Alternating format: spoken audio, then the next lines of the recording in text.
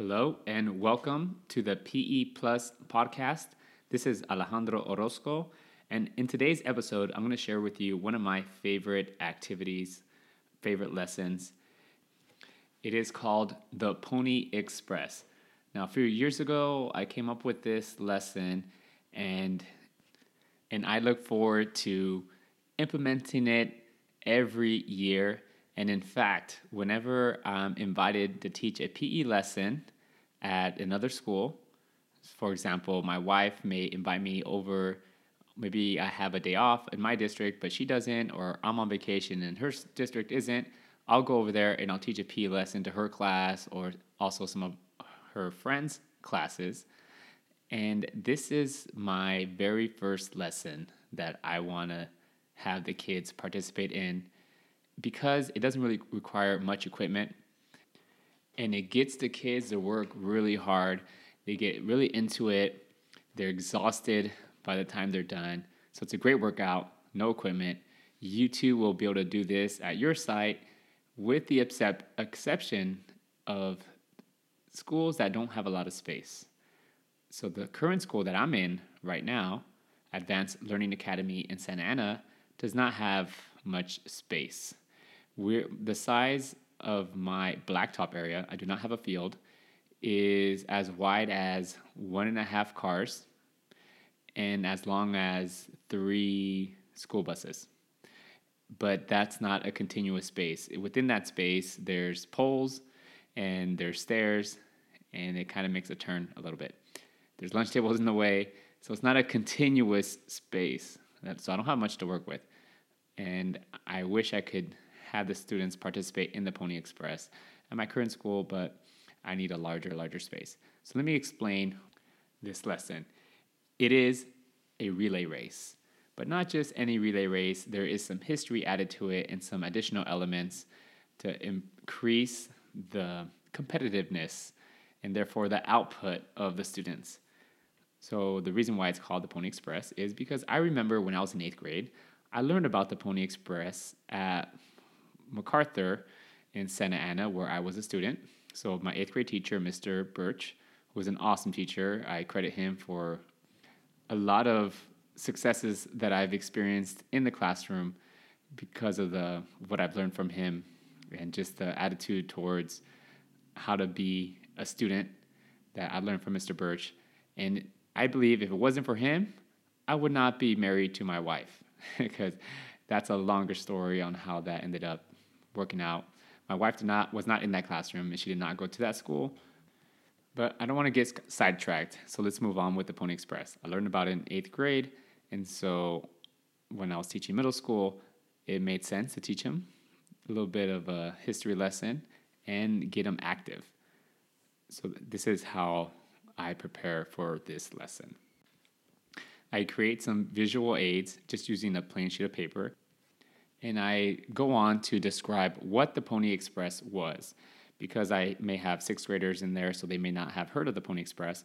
So I'll give them a short history about what it is, what year it began. The purpose of it was to deliver mail across the United States before there was trains or airplanes.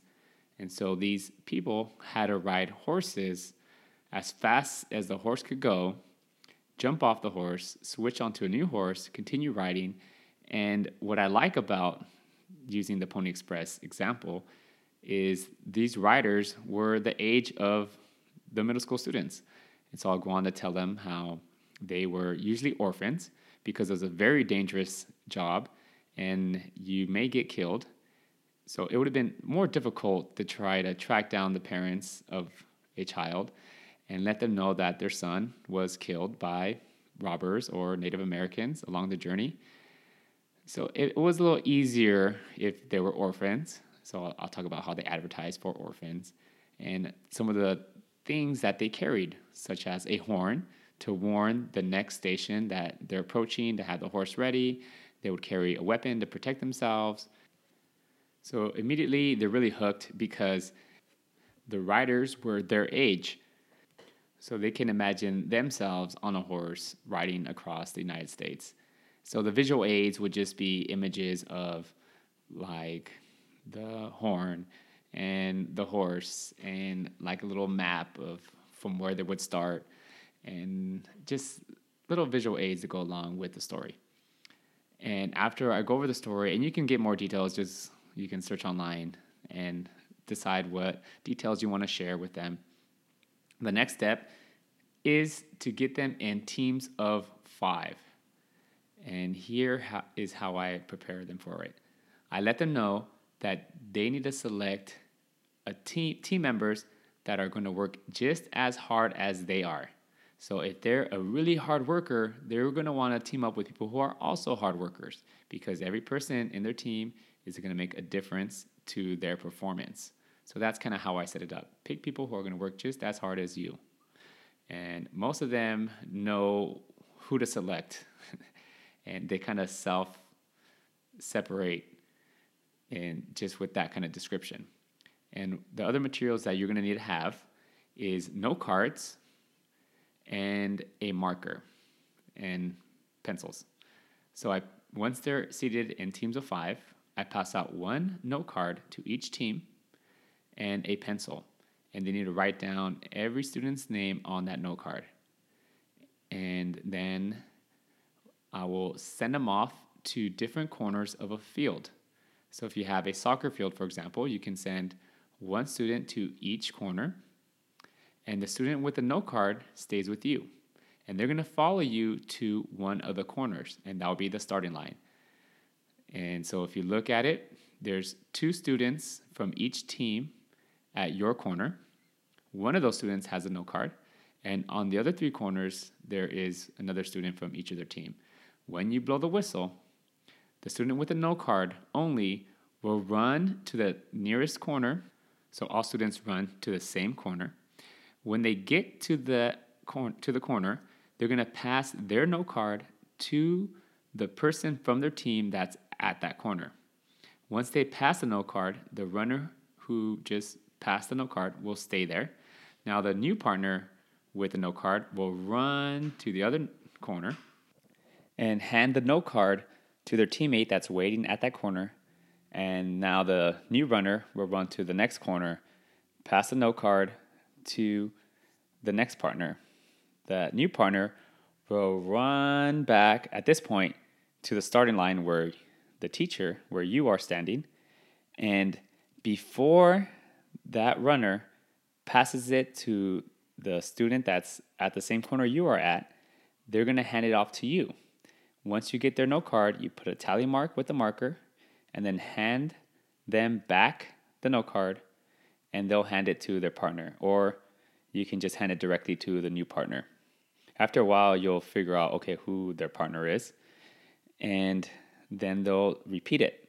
So each time that note card returns back to where you're at, the starting line, you put a tally mark and then hand the note card back to the team. And you need to, the way I do it is time it. So time the activity. So let's say it's 15 minutes or it's 20 minutes. So that way, when the 20 minutes is up, every team turns in their note card, and then now you can say, okay, this team, you got 21 laps. This team got 17.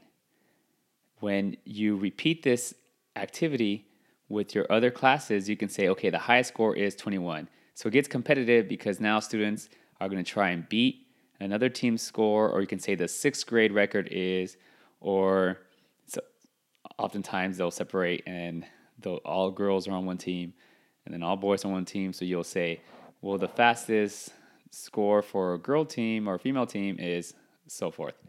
So by having or doing this activity for a set amount of time, it allows other classes to try and compete against their friends from the other periods. And so it creates that competitive aspect to it. And what happens is the students will start talking to each other in between classes or during lunch, and they'll say, "Oh, what was your score? What was your score?" So they really get into it. Now, just for funsies, I'm gonna go over just a few more things. What I like about this lesson, it's kind of like, well, it is interval training, high intensity interval training. They sprint and then they rest. and they think they're like, okay, now I get the rest. But because everyone in their team is sprinting, that note card gets back to them quick. And as time goes on, you'll see them just laying on the floor, not talking, just like breathing hard, tired. And then their friend will be approaching. They're like, already? It happens all the time.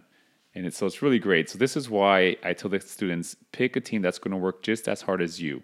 Because maybe they consider themselves fast, but their best friends, maybe they don't work as hard as they do, or they're not as fast. So they'll end up teaming up with someone who is just as fast or is going to work just as hard as them. And really, speed is important, but really it's the performance. Like, are they going to put in their best effort every time? And that's what I love about this. It's every kid will step up. I really love it. And if you're using a soccer field, they're running a short leg, like the width, and then a long leg, which is the length of a soccer field. So when you look at it, they'll sprint a short distance, and then they'll rest, and then they'll sprint a long distance. And that I love standing at the corner where they approach me from the length of the soccer field. So that way I can see them progress. A lot of times the student will start off fast and they'll start burning out, and then some other student will come up behind them and I'll start yelling at the student, hurry. Let's say Amy's in front and kind of running out of gas. And then behind her is Jane. I'm like, run, Amy, Jane's right behind you. She's going to catch you. And all of a sudden they find that extra gear and they start pushing. So I love it. That only happens if you're at the corner of the long side, because it gives you enough time to for them to adjust their speed and all that fun stuff. If you're on the corner where they're coming at you from the shorter distance, then you don't really get that experience. And like towards the end, I'll play a few mind tricks on the students. Let's say Amy's running towards me again, and I'll say, Amy, she's right behind you. She's going to catch you. And hurry. And then you'll see that they're going to turn back. And I'll say, don't turn back. Just run, just run. And they'll start going faster, but there really isn't anyone behind them. And so I'll just, use that as a tool to get them to push harder. And then when they get to the corner and they do eventually look back, there's no one there. And so they'll start laughing after they catch their breath, of course. And so I like just doing that, kind of gets them to find that extra gear, just to tease them a little bit. So that's Pony Express. Teams of 5. You can tell the students you can be in a team of 4, but you're going to be extra tired. They think like, oh, all I need is 4 because there's 4 corners, but you need that 5th person. And if for some reason it doesn't work out that way, what you can do is you can, ahead of time, approach another PE teacher and ask them, oh, I'm gonna need like 2 students. Can I borrow 2 students who would like to run? And they'll usually let you borrow some students. I've also, actually, I should have mentioned this earlier. This activity is much better if you combine 2 classes or even 3 classes, because even though it seems crowded, it's not going to be that crowded, because after a few minutes, everyone's kind of spread out as some classes run fast, some teams run faster than others. And when there are more people, let's say running that long leg, the students run faster. When they're the only one, they won't go as fast. But when there's a bunch of students, if there's someone in front of them to try and catch up to, they'll run fast. If they feel like people are running up behind them, they're going to run faster to stay in front. So doing this activity with 2 classes or 3 classes is you're going to get better results, better performance, better output from the students. So by having larger group to pull from, in case your class doesn't have enough kids, you can borrow some from the other class. You can have them all mix, so they can make a team of 5 from any. They can pick students from their class or from another class. And so you can decide how you want to do that. But it's one of my favorite lessons. I'll do this when I go to other schools to teach a lesson. It's one of the first things I do. And then after that, they're afraid of me because they think I'm going to make them run as hard as they did that one time. But they really do enjoy it, especially the kids who love to run. They love this. The students who don't like to run, they love it too because they get to rest. So definitely check it out. Send me your feedback. Let me know how it goes.